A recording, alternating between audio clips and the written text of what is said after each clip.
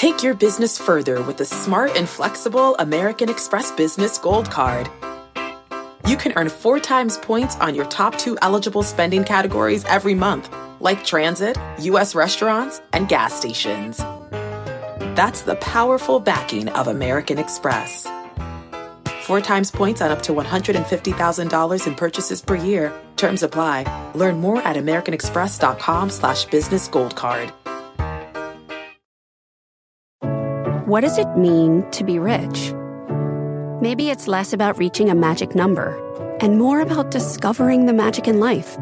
At Edward Jones, our dedicated financial advisors are the people you can count on for financial strategies that help support a life you love. Because the key to being rich is knowing what counts. Learn more about our comprehensive approach to planning at edwardjones.com/findyourrich. Edward Jones, member SIPC.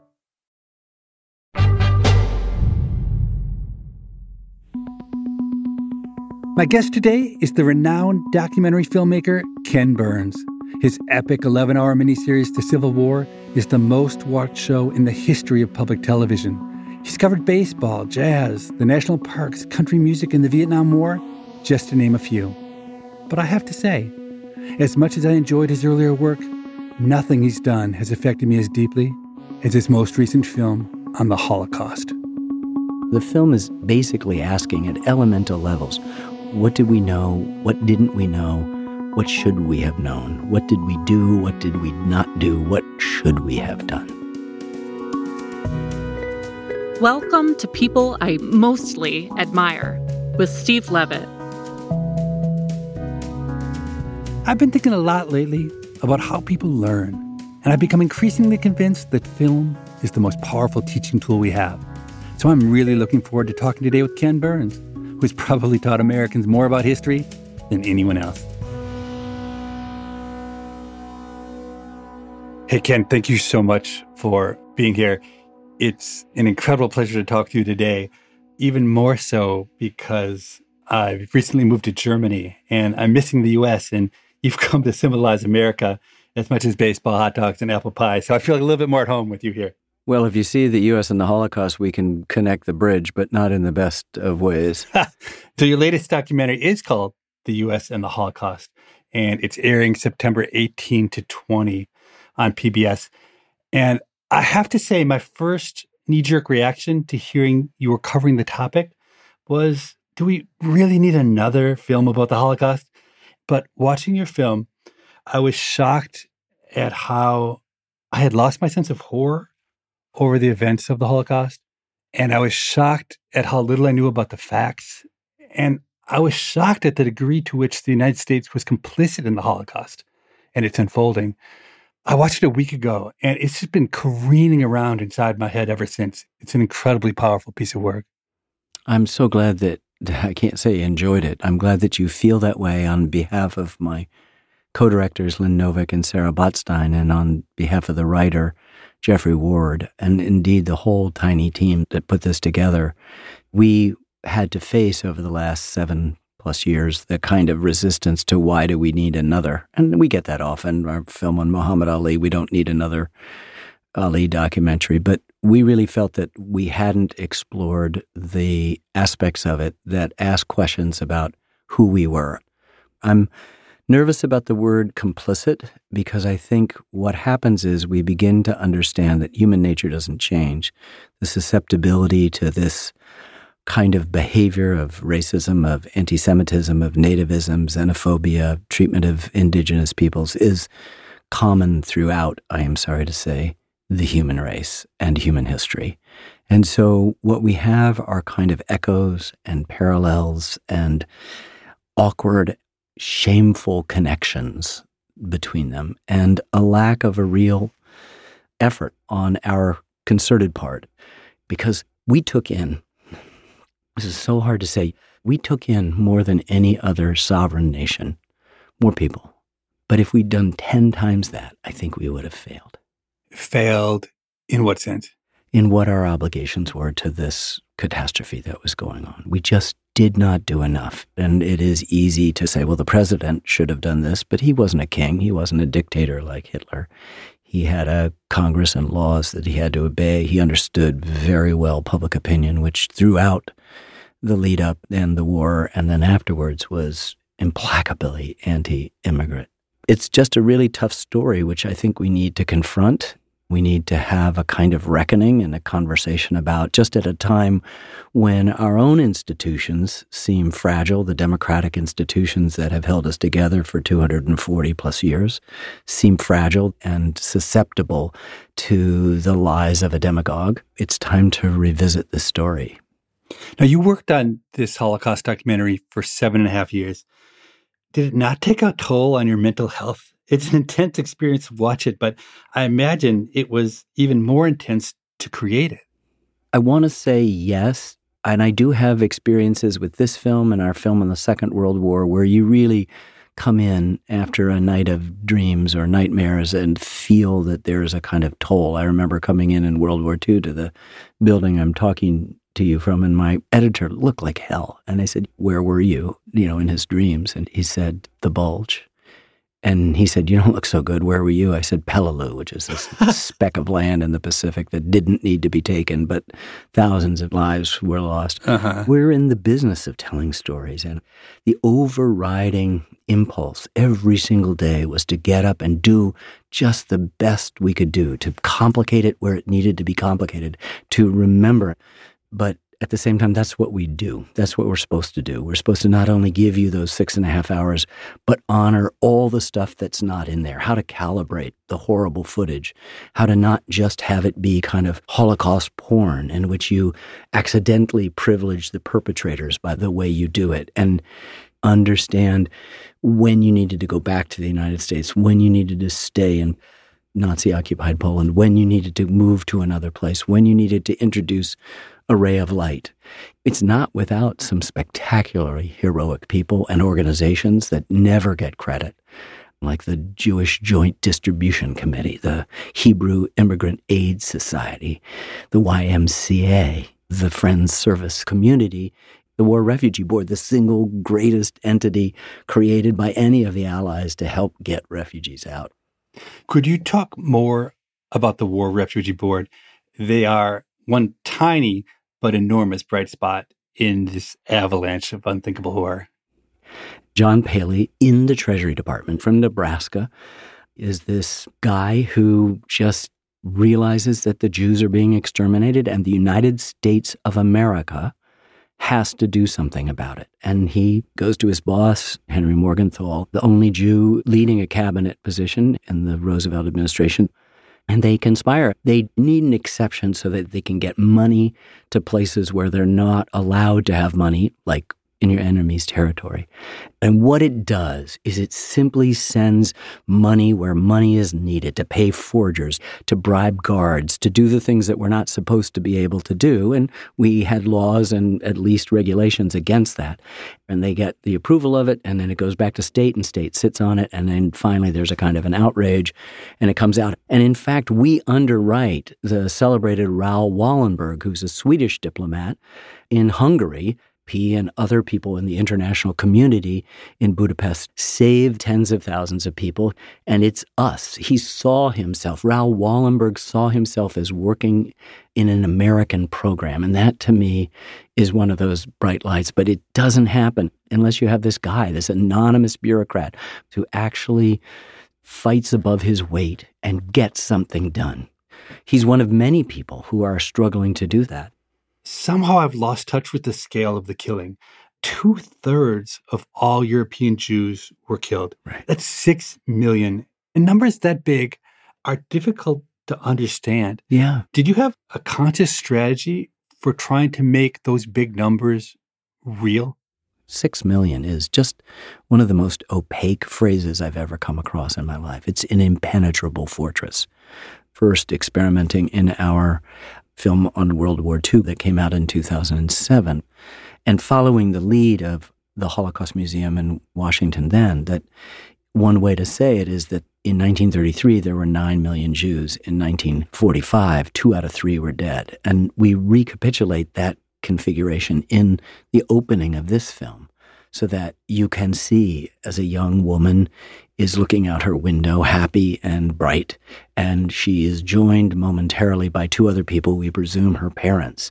And you can see that 2 out of 3 of them aren't going to get through this. And that's an important thing. And then you have Daniel Mendelsohn, the beautiful writer, who has spent a good deal of his life finding out what happened to 6 of those 6 million. His great-uncle, Schmiel Jaeger, and his wife and 4 daughters from a tiny little town called Bolehov. And he needs to particularize this. And there's a wonderful moment, I think, in the film when 3 different people are basically saying, I exist, know that I exist. And at one point, a young man says, I just want the world to know that a person named David Berger lived. People were tossing notes out of the railroad cars, burying them in canisters in the Warsaw Ghetto, writing to a friend when they knew that at any moment they'd be taken away. We need to particularize so that we are not anesthetized by the sheer volume of the numbers. Just by chance, I happened to have been at the Anne Frank house just a few weeks ago. I was visiting Amsterdam. And that is another case where focusing on a single life really gives you a sense of gravity that's hard when you look at the big numbers. But thinking like an economist, I just was trying to find another way to think about how to characterize what 6 million was. And the best one I've hit upon is roughly 3,000 people died in the 9/11 terrorist attack. That's an event that has deeply scarred the U.S. psyche. But the Holocaust was like 9/11 every single day of the year for 4 years. And I think that's another way to get at just the incredible scale of what happened. I agree. To think of it in that terms helps us to first identify what would it be like to have the kind of personal losses that we took in, not just from people we knew, but also collectively as a country from 9/11, as you say, deeply scarred, and then understand that after a while, when you've got 10 of those in a row, something happens. Something shuts down. Daniel Mendelsohn himself says, talking to survivors, when it was happening to us, we could not believe it was happening.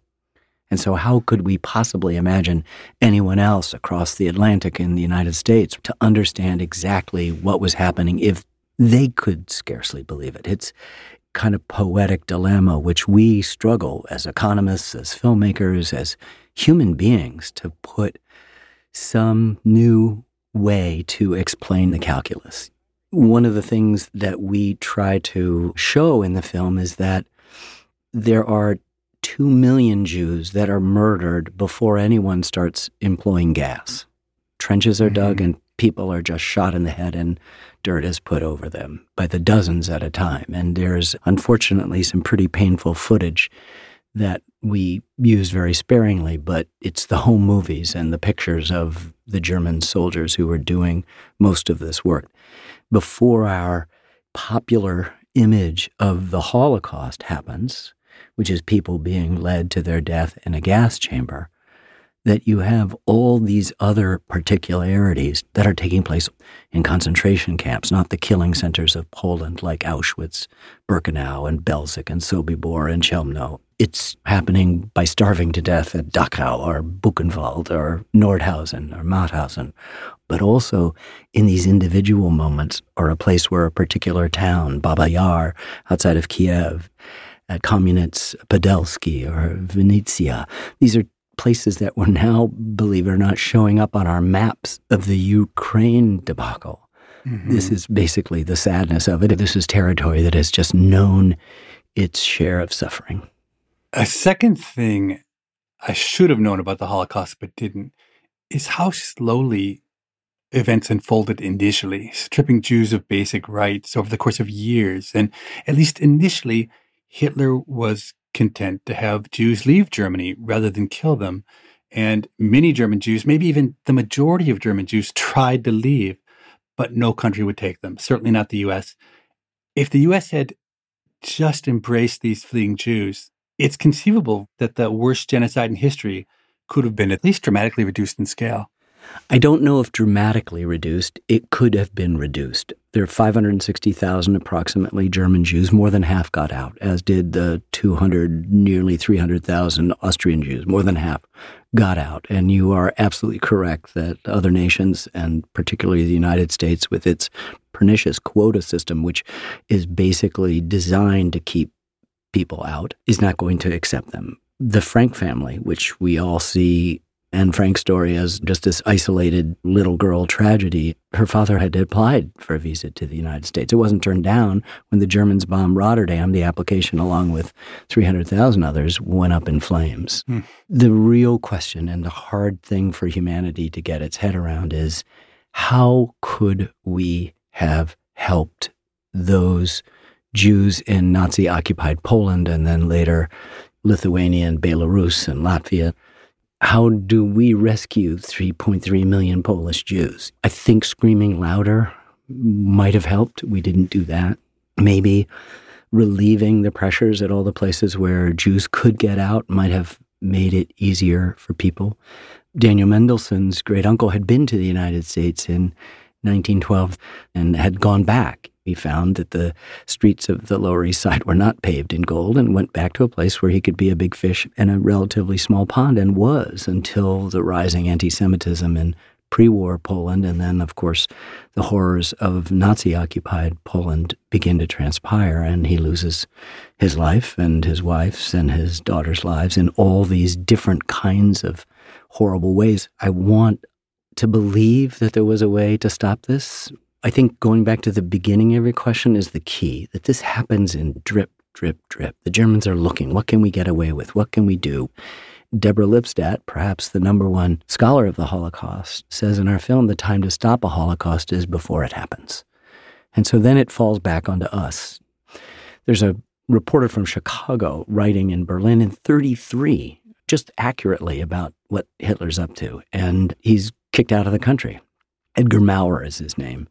And when he's being escorted to the train station, his minder says, "When do you think you will be back?" And in 1933, he says, "With 2 million of my fellow countrymen." Mm-hmm. So it is not impossible to have foreseen, but the exigencies of day-to-day politics and life, and I don't want to get involved, and I'm not really interested in that. I don't have a job. It's the middle of the Depression.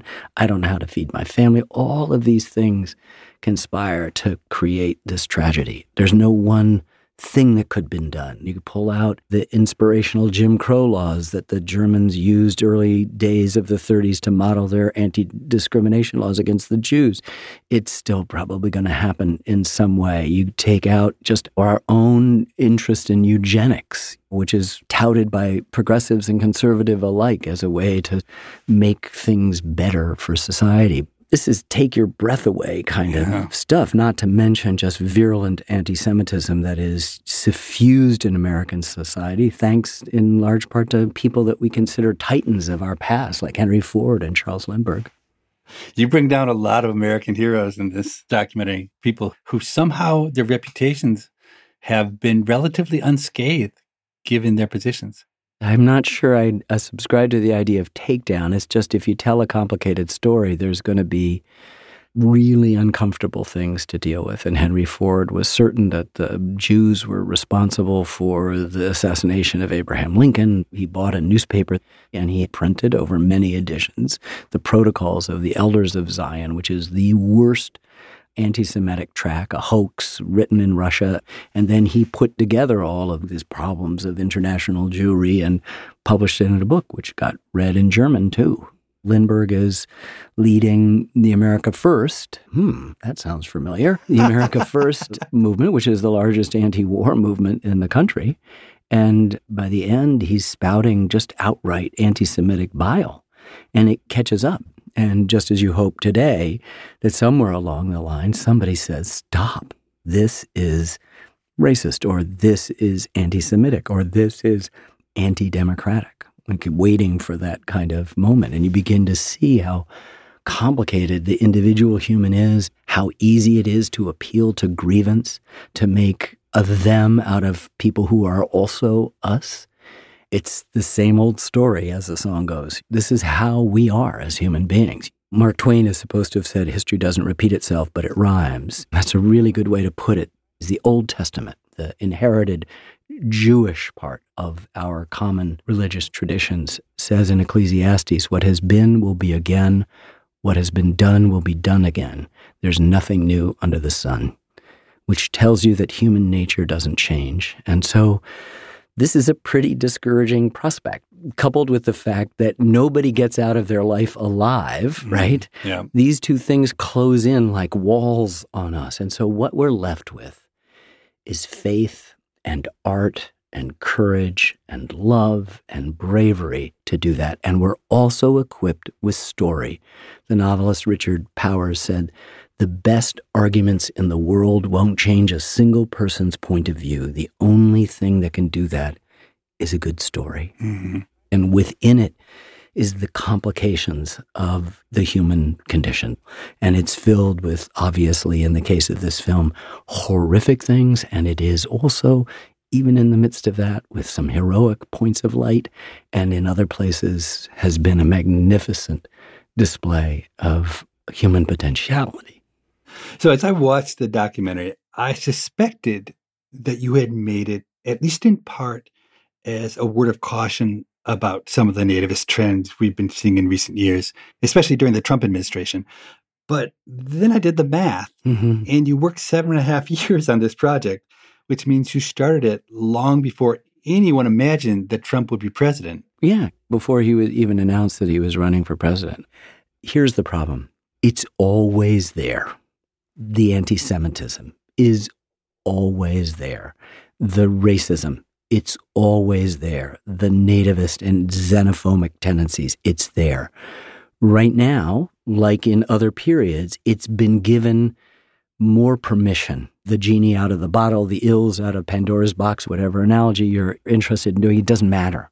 But right now, it matters because so much of the playbook resembles the early days of the previous playbook. And that's where we felt as filmmakers that these are things that are part of our body, our collective American story. And we have this kind of sense of ourselves as having a bigger role and a more important role to play in the progress of mankind. As Lincoln said in his address to Congress in December of '62, the last best hope of Earth. If that's the case, we got to do a hell of a better job. You're listening to People I Mostly Admire with Steve Levitt and his conversation with Ken Burns. After this short break, they'll return to talk about Ken's filmmaking process.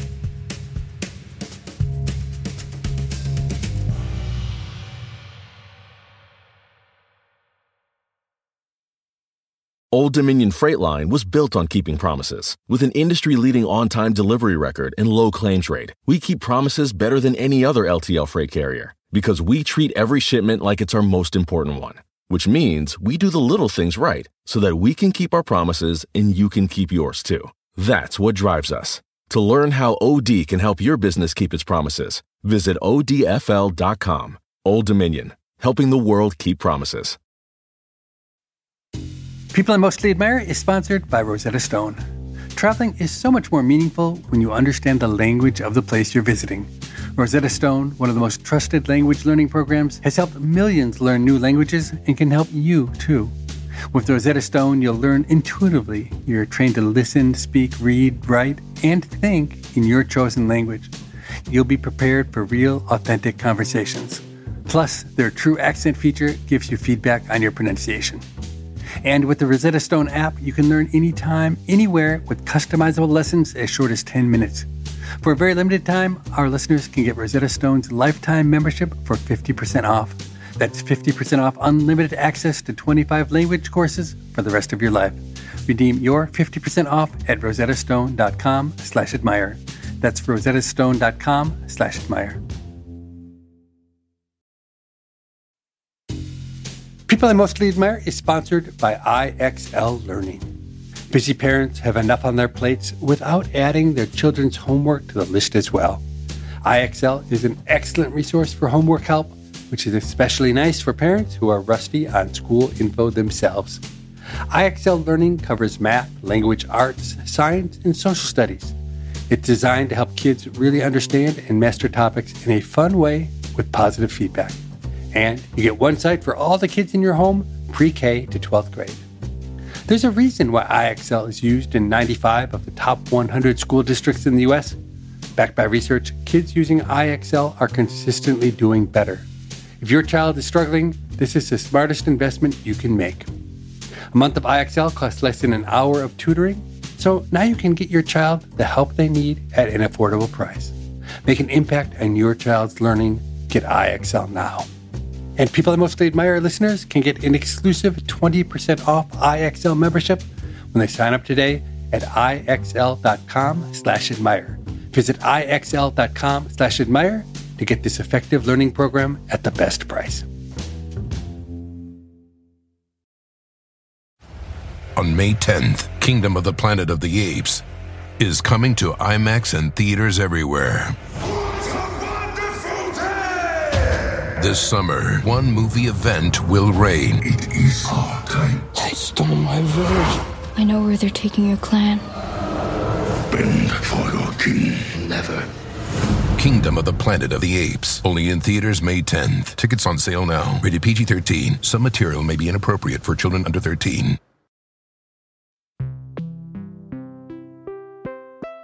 Hi, Steve. So our listener Yvonne wrote to us. She, like most frequent listeners to Pima, knows that you are a big proponent of a carbon tax. You've talked about carbon taxes a few times on our show, in past episodes with Richard Thaler, John Doerr, and David Keith. So Yvonne was curious why you hadn't signed a very popular petition called the Economist Statement on Carbon Dividends. It was published in the Wall Street Journal in 2019. It's signed by over 3,500 economists, many of whom are Nobel laureates, including Richard Thaler and Daniel Kahneman. So, Steve, why didn't you sign this petition? This is kind of embarrassing. I didn't even know it existed. Apparently, every other economist on the planet except for me knew about this. I literally had not heard of it until Yvonne wrote that email. And Yvonne is also right that absolutely every single thing it says in that petition is something I believe. Putting a price on carbon is the single most efficient, effective, implementable way to fight climate change. So if you had heard of it, do you think you would have signed it? Well, that's an interesting question. 25 years ago, when I got to the University of Chicago, I started getting inundated with petitions from other economists that they wanted me to sign. And I didn't necessarily agree with them, but they'd be from my friends or important economists, so I didn't really know what to do. So I went to my mentor, Gary Becker, great economist, wise man, and I asked him, how did he deal with requests to sign petitions? And he said in a very Gary Becker-like way, look, it's simple. I just have a rule, and that rule is I will not sign any petition. And by doing that, when someone comes to me, I don't have to think about it, and I don't have to worry about hurting anyone's feelings. It just makes life simple. And so from that moment on, I adopted Gary's stance, and for 25 years, I have never signed a petition as an economist. So, Steve, have you signed this petition? You know, Morgan, I actually did. So I broke my own rule, and after 25 years, I put my name on a petition because I noticed as Gary Becker got older, he himself started signing all sorts of petitions. So at least Gary rethought the wisdom of the stance. So I don't mean to be a pessimist, but this statement signed by all these very notable and highly respected economists has been out for 3 years, and we are no closer to a carbon tax now than we were 3 years ago. Oh, if anything, we're farther away. I think there was some glimmer of hope that we would have a carbon tax, but I think that really faded with the new Inflation Reduction Act that was passed, the big spending bill, which devotes an enormous amount of resources towards fighting climate change, but on a different path. It focuses on subsidizing particular industries and technologies, and it's not the way economists would have done it, but in the end, public policy isn't really about economics, it's about politics. And it turns out there's a lot more support for giving subsidies to solar energy than there is for a carbon tax. Steve, is there anything else that economists are so universally in favor of that doesn't seem to be making any headway in politics? Free trade, opening the borders to immigration, simplifying the tax code. Those off the top of my head are things that almost every economist agrees about, where we haven't made progress in recent years in those directions. Yvonne, thank you so much for bringing the statement on carbon dividends to Steve's attention. If you have a question for us, we can be reached at our email address. That's pima@freakonomics.com. PIMA@freakonomics.com. It's an acronym for a show. Steve and I read every email that's sent, and we look forward to reading yours.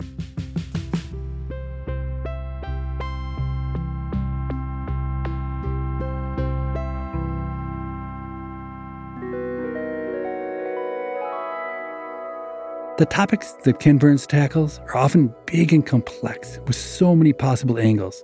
How does one tell the story of the Vietnam War or of jazz? In the second half of our conversation, I'd love to understand how Ken gets from an idea to a finished product. And I also want to talk to him about a film on teen mental health the executive produced that was released this summer. In my opinion, it's a film that every teen should get to see. So I want to step away from the content of the documentary to talk more about the process of it. So we've said you spent 7.5 years making it. How many people work on a big project like this?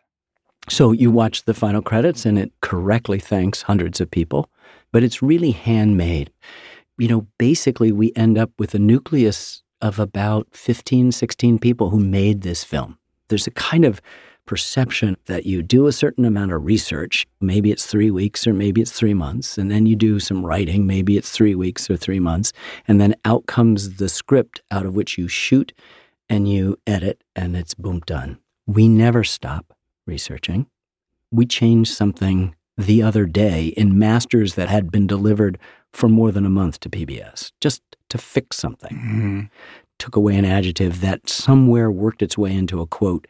And when we went back for the 5th time to check, we realized that adjective wasn't there and somebody in the translation had added it and it needed to go out. And we never stop writing. In our script, there isn't a word that hasn't been considered or say, yep, that works. If you don't say Nazi-occupied Poland, you have insulted the Poles who had no control over what was taking place in their now occupied country. If you start referring to the final solution or extermination in certain ways, you don't do justice to individual agency. If you call the concentration camps where people were gassed, you've made a mistake. They were never gassed in concentration camps. They were gassed only in Nazi-occupied Polish killing centers in the places like Treblinka and Auschwitz and Sobibor and Belzec and Chelmno.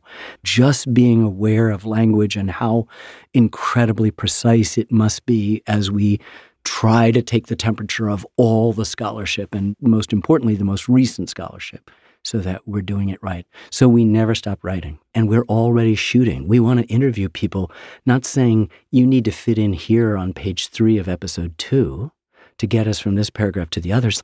No, we will let that bite influence what we've got, add to it, conflict it, make it more interesting. And likewise, we're also recording music so that we're permitting a piece of music to determine the pace and rhythm and emotional undertow of something, not adding it at the very end where you hope the music will amplify emotions you hope are there. We want that organic. So we do our music early. And so this takes years, and there's money to be raised. This is PBS. There's no profit margin. There's no contingencies. You just do the film, and at the end, there should be nothing at the bottom of that jar. And that's a complicated process. It's got one foot in the marketplace and the other very proudly out. But what it allows us is to spend 7.5 years. Mm-hmm, I can walk into a premium cable or a streaming service, and with my track record, I could get whatever I wanted in an instant on a project. But they wouldn't let me take 10.5 years. You probably don't think about the world this way, but do you have a rough estimate of the person hours that would have gone into creating the Holocaust documentary? Oh, no, we don't. I know there's not a day I'm not working, right, on this or the other films I'm working on. Same with Sarah and Lynn. I remember on my first film called Brooklyn Bridge, it cost $180,000 to make, and that over the 5 years it took me to do it, mainly because I looked like I was 12 years old. But I calculated that I, over the course of it, got paid less than 2 cents an hour. So I'd never seen the Brooklyn Bridge documentary, but I went to watch it in preparation for talking to you now. It's been over 40 years, and I really expected it to be maybe amateurish or dated. Rickety. But honestly, it's like your style just emerged in whole cloth in that very first film. It's really amazing. Look, I knew out of tragic circumstances, I knew I wanted to be a filmmaker at 12. My mother had cancer for most of my childhood, and she died when I was 11, just a few months short of my 12th birthday. And my dad, after she died, would let me stay up with him and watch old movies or go out to the cinema or go to a film festival. And I watched my dad cry for the first time, not when she was sick, not when she died, not at her funeral, at a film called Odd Man Out by Sir Carol Reed about Irish independence. And he cried. And I just went, that's what I want to do. And that meant being Alfred Hitchcock or John Ford or Howard Hawks. And I ended up going to Hampshire College, and all of my teachers were social documentary still photographers and documentary filmmakers. And they reminded me that there is as much drama in what is and what was as anything the human imagination. So by 18, I knew what I was doing. And maybe that I didn't have as much talent as others did, but I was bullheaded and persevering. And after being turned down literally hundreds of times, was able to make this film with the help of, as always, lots of really important and talented people, including David McCullough, who'd written a book that I'd read about the building of the Brooklyn Bridge called The Great Bridge. And I just devoured it and said to my partners, let's make a film on this. And they looked at me like I was crazy. Why would our first film out of college be about a bridge? Come on. But it worked out. And in the course of it, I moved up to this tiny little village in New Hampshire because I needed to get a real job and I didn't have one. And I starved for a couple of years. And then everyone presumed that when it was nominated for an Oscar that I would go back to New York or go to LA, and I stayed here. So obviously the way you made that first movie and the way you make your movies now is very different. Just reflecting on my own career as an academic economist, when I was getting started as a grad student, I did every aspect of a project. I came up with the idea, I typed in the data, I cleaned and analyzed the data, I made tables and figures, and I did the writing. And then as I advanced in my career, I had big budgets to hire people. And what I found was that the primary task that I could actually delegate was data analysis. But the sad irony is that I love doing data analysis and I don't really like doing the writing. So I ended up delegating away what I loved in pursuit of higher productivity. And in the end, I was productive. But honestly, all the fun went out of it. And I soured on academic research because of it. It sounds like you were a lot more successful in figuring out how to delegate what you didn't want to do. No, it wasn't delegating what I didn't want to do. It was stuff that I did like to do, but I saved the most important stuff, the final decisions. Don't miss a script meeting, don't miss a script pass or an edit pass. And that was important. I was superstitious, so I wanted to do it exactly the same. And so I did, for Brooklyn Bridge and for many films, I did all the interviews, I did all the shooting, rarely delegate to somebody else. And then all of a sudden I realized I have really talented people working on me. As early as the baseball film, I was delegating most of the interviews to my co-producer, Lynn Novick, because she was a good interviewer. And so I realized that part of growing was also delegating, but not losing the thing. I'll tell you the thing that I would love to complain endlessly about is the digitization changed a dynamic of relationships with the photographs. We used to go to the Library of Congress, say the Civil War film. We'd come in at 8:30 in the morning. We'd go off into a corner with 2 scoop lights and a 2x4 with a groove in it and stick a piece of sheet metal in there and hold up a Matthew Brady photograph with magnets at the corners with white gloves on. And then we would shoot the wide of that shot, and then we'd move the camera a little bit closer, shoot it medium, put it in a little bit closer, shoot it at a close-up, then we'd add up close-up attachments, and we do an extreme close-up, we do a pan, we do a tilt, we'd isolate certain details in the photograph, and if we liked it a lot, we'd order a copy print for $5. And then we come back and take it first to an analog and then a computerized animation camera that would shoot the movement. Now, you just go and you digitize stuff, or you download digitized stuff of high res, and then you make moves within your computer editing system. And so everybody's job is a keyboard and a mouse and a screen. I really miss that, but I don't have the time to do it. So in some ways, there's a nice little dissembling that's going on as I talk to you too. I just spent the last week working on a film on the history of the American Revolution, and we were on an all-week Zoom with the writer and with the two co-producers with me and a couple of other people. And we were just going over the script, just making it shorter, making it better, making it complete. What are we going to show? There are no photographs of the revolution, so we're dealing with graphics, we're dealing with paintings, we're dealing with drawings, we're dealing with live cinematography of the places now, and sometimes those places are like Brooklyn Heights or Bunker Hill, which are all modern and overgrown. So you have to figure out visual equivalencies of what it looks like. And I am higher than a kite. I cannot begin to tell you what it's like to make a film better and put your head on the pillow that night. You just want to wake up and do it again. That I have never lost. That I have never given up.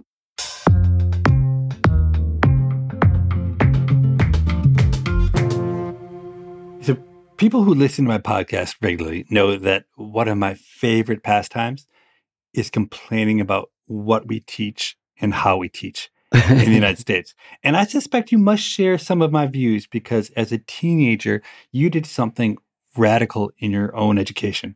You chose to attend a brand new, highly experimental college called Hampshire College. Could you talk a little bit about that?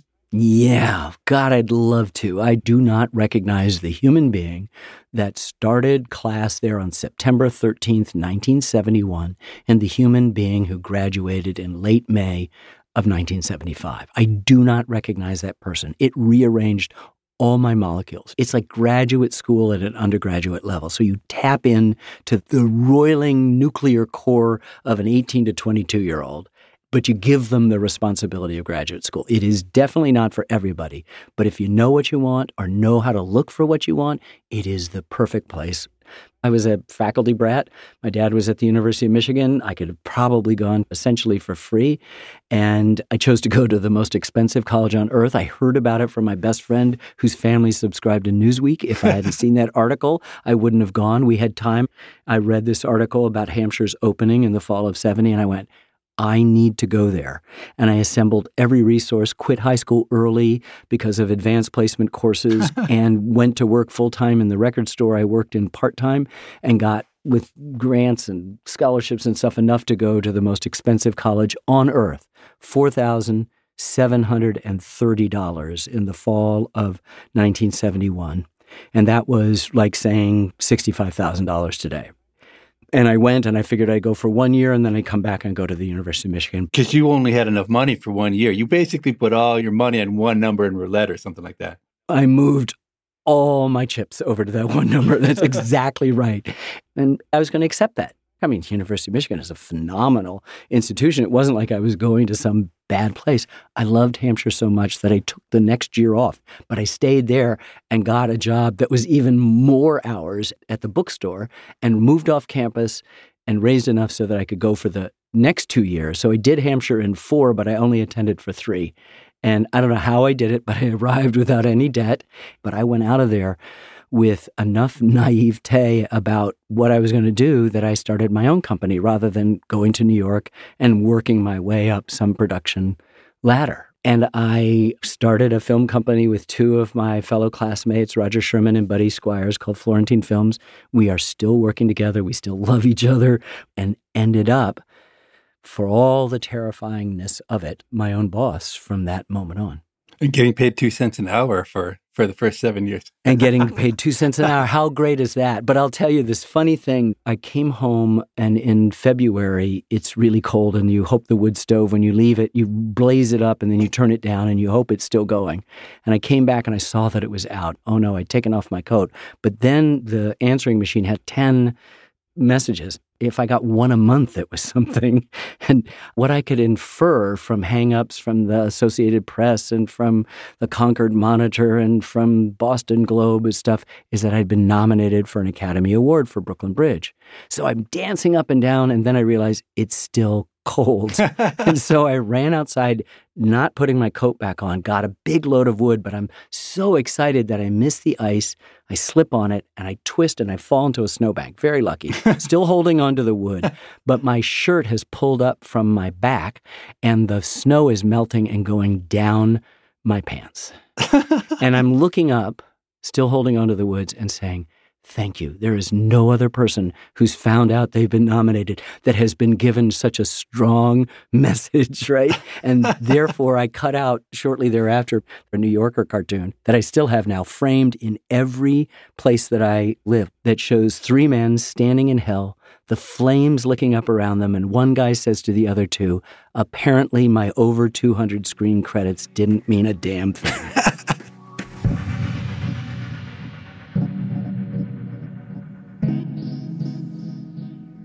Of all the content you've created, there's one film more than any other I think should absolutely be required viewing in every high school or maybe middle school in America. And that's the movie you produced called Hiding in Plain Sight, Youth Mental Illness. Could you talk about that piece?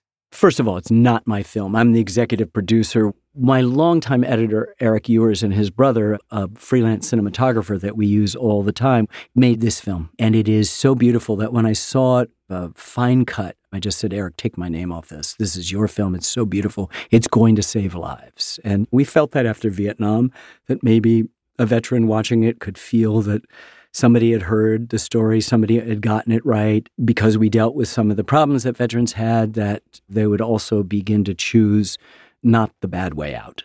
But this is a film that, without a doubt, a two-part film that is sort of like Dante. The first half is Inferno, and the second half is Paradiso. It's not. It's just you get to the depths of 20 kids, very honest, very brave, comment about their particularities of their mental illness, and then how they worked to get out of it and where they are.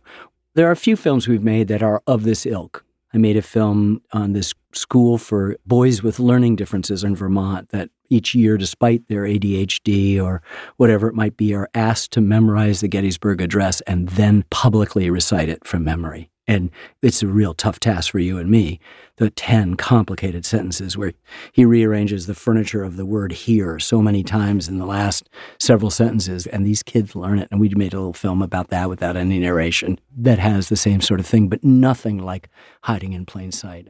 Can I ask you, acknowledging that it wasn't your film, there are these 20 young people, and as I began to watch it, my expectation was that I would relatively sequentially hear the stories of the 20 young people.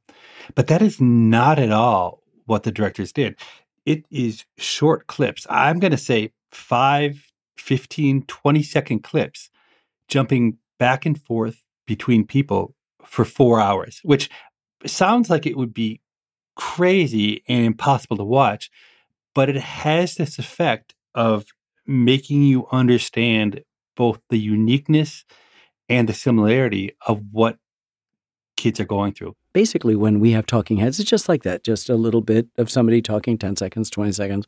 But if you're relying on the totality of the commentary to carry you along, you've got a different kind of thing. I can't say it's easier or harder, but what happens in that film is exactly the accumulation of their bravery and willingness to expose the intimate details of their own mental illness and their own lives, because certainly some of it is just genetic, but a lot of it is also because circumstantially there might be abuse, there might be divorce, there might be illness in the family, there might be questions about one's own gender or identity that are part of an equation. And the honesty with which these kids, as young as 10 or 11, all the way up to young adults, talk about this is so riveting and so refreshing that we realize that we spend most of our lives hiding behind the facade of the mask, the kind of kabuki mask that allows us to go on. And here they are wrestling with the deepest, most existential questions about their own lives. And it's just so impressive that you can't take your eyes off the people who are talking. And somehow we have, as we began this conversation, failed them by not focusing as much attention as we need to be doing on youth mental illness in general. And I've long thought that mental health should be a central focus of our school curriculum. What other skills are more central to leading a good life than understanding one's own emotions or building healthy relationships?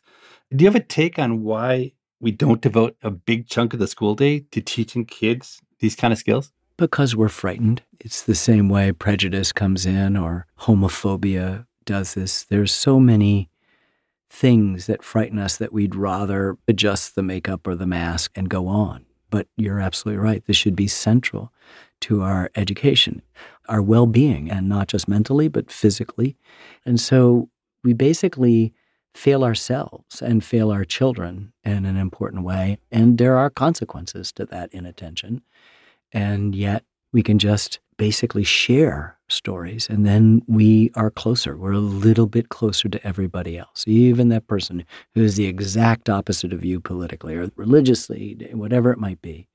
All of a sudden you share in common that, yeah, my son had that, or my cousin, my dad took his own life. And you wake up to the fact that the politics stuff, the simple, binary, boring stuff is really just that, superficial, and that the depth of the human condition is what's so important. Just as David Berger in Poland wished to let his friend know that he wanted the world to know that he had lived, we all too have a kind of existential urge to speak beyond the mask, beyond the limitations, behind the prisons that society creates and that we ourselves create out of understandable self-protection, but need also to have spaces where we can be heard and where we won't be ridiculed, where someone will say, I still love you. I have to say, I've rarely run into anyone who can talk like Ken Burns. He speaks in paragraphs, dropping in facts and quotes like he's a living encyclopedia. It's surprising that someone like that ends up behind the camera rather than in front of it. It hadn't really occurred to me until I started preparing for this interview how much Ken Burns has shaped the way Americans think about ourselves as a country. I'm hard-pressed to think of anyone else who shaped the current view of what it means to be an American more. Abraham Lincoln? Franklin Roosevelt?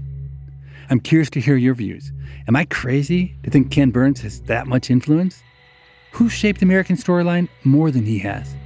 Our email address is pima@freakonomics.com.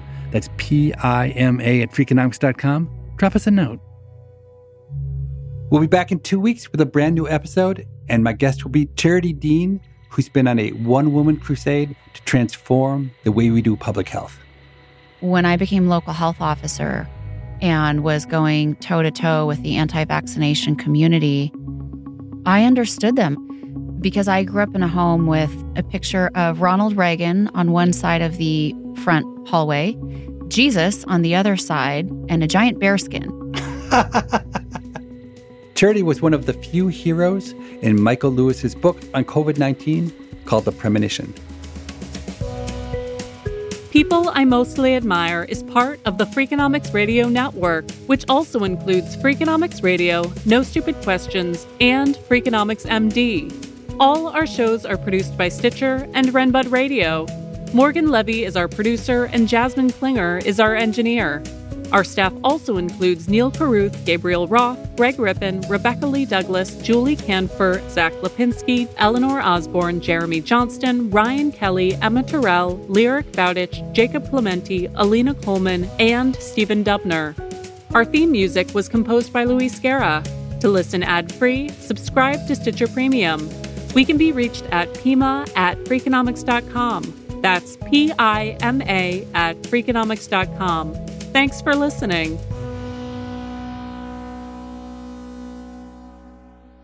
You can say you wouldn't be a good president, but I think that's a lie.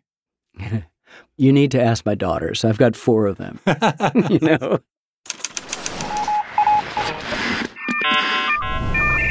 The Freakonomics Radio Network, the hidden side of everything.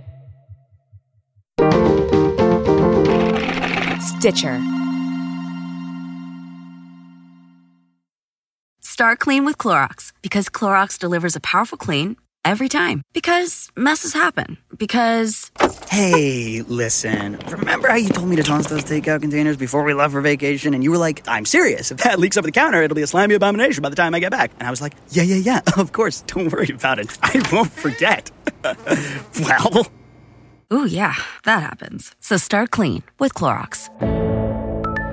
Use Clorox products as directed. Rinse after use if in contact with food surface. Life is a highway, and on it there will be many chicken sandwiches. But there's only one McCrispy. So go ahead and hit the turn signal if you know about this juicy gem of a detour. They say plants like music. Yeah, no, like really, they respond to the vibrations of it, which means that this playlist you're listening to, the plants are too. You know what else plants like? Organic soil from Miracle-Gro. It's made with all the best stuff like wood fiber and compost. Plus, it's OMRI certified organic, which officially means it's made with superior ingredients. And when you give your plants the stuff that makes them happy, they won't judge you on your iffy playlist. Hear that, plants? So go ahead and give them Miracle-Gro.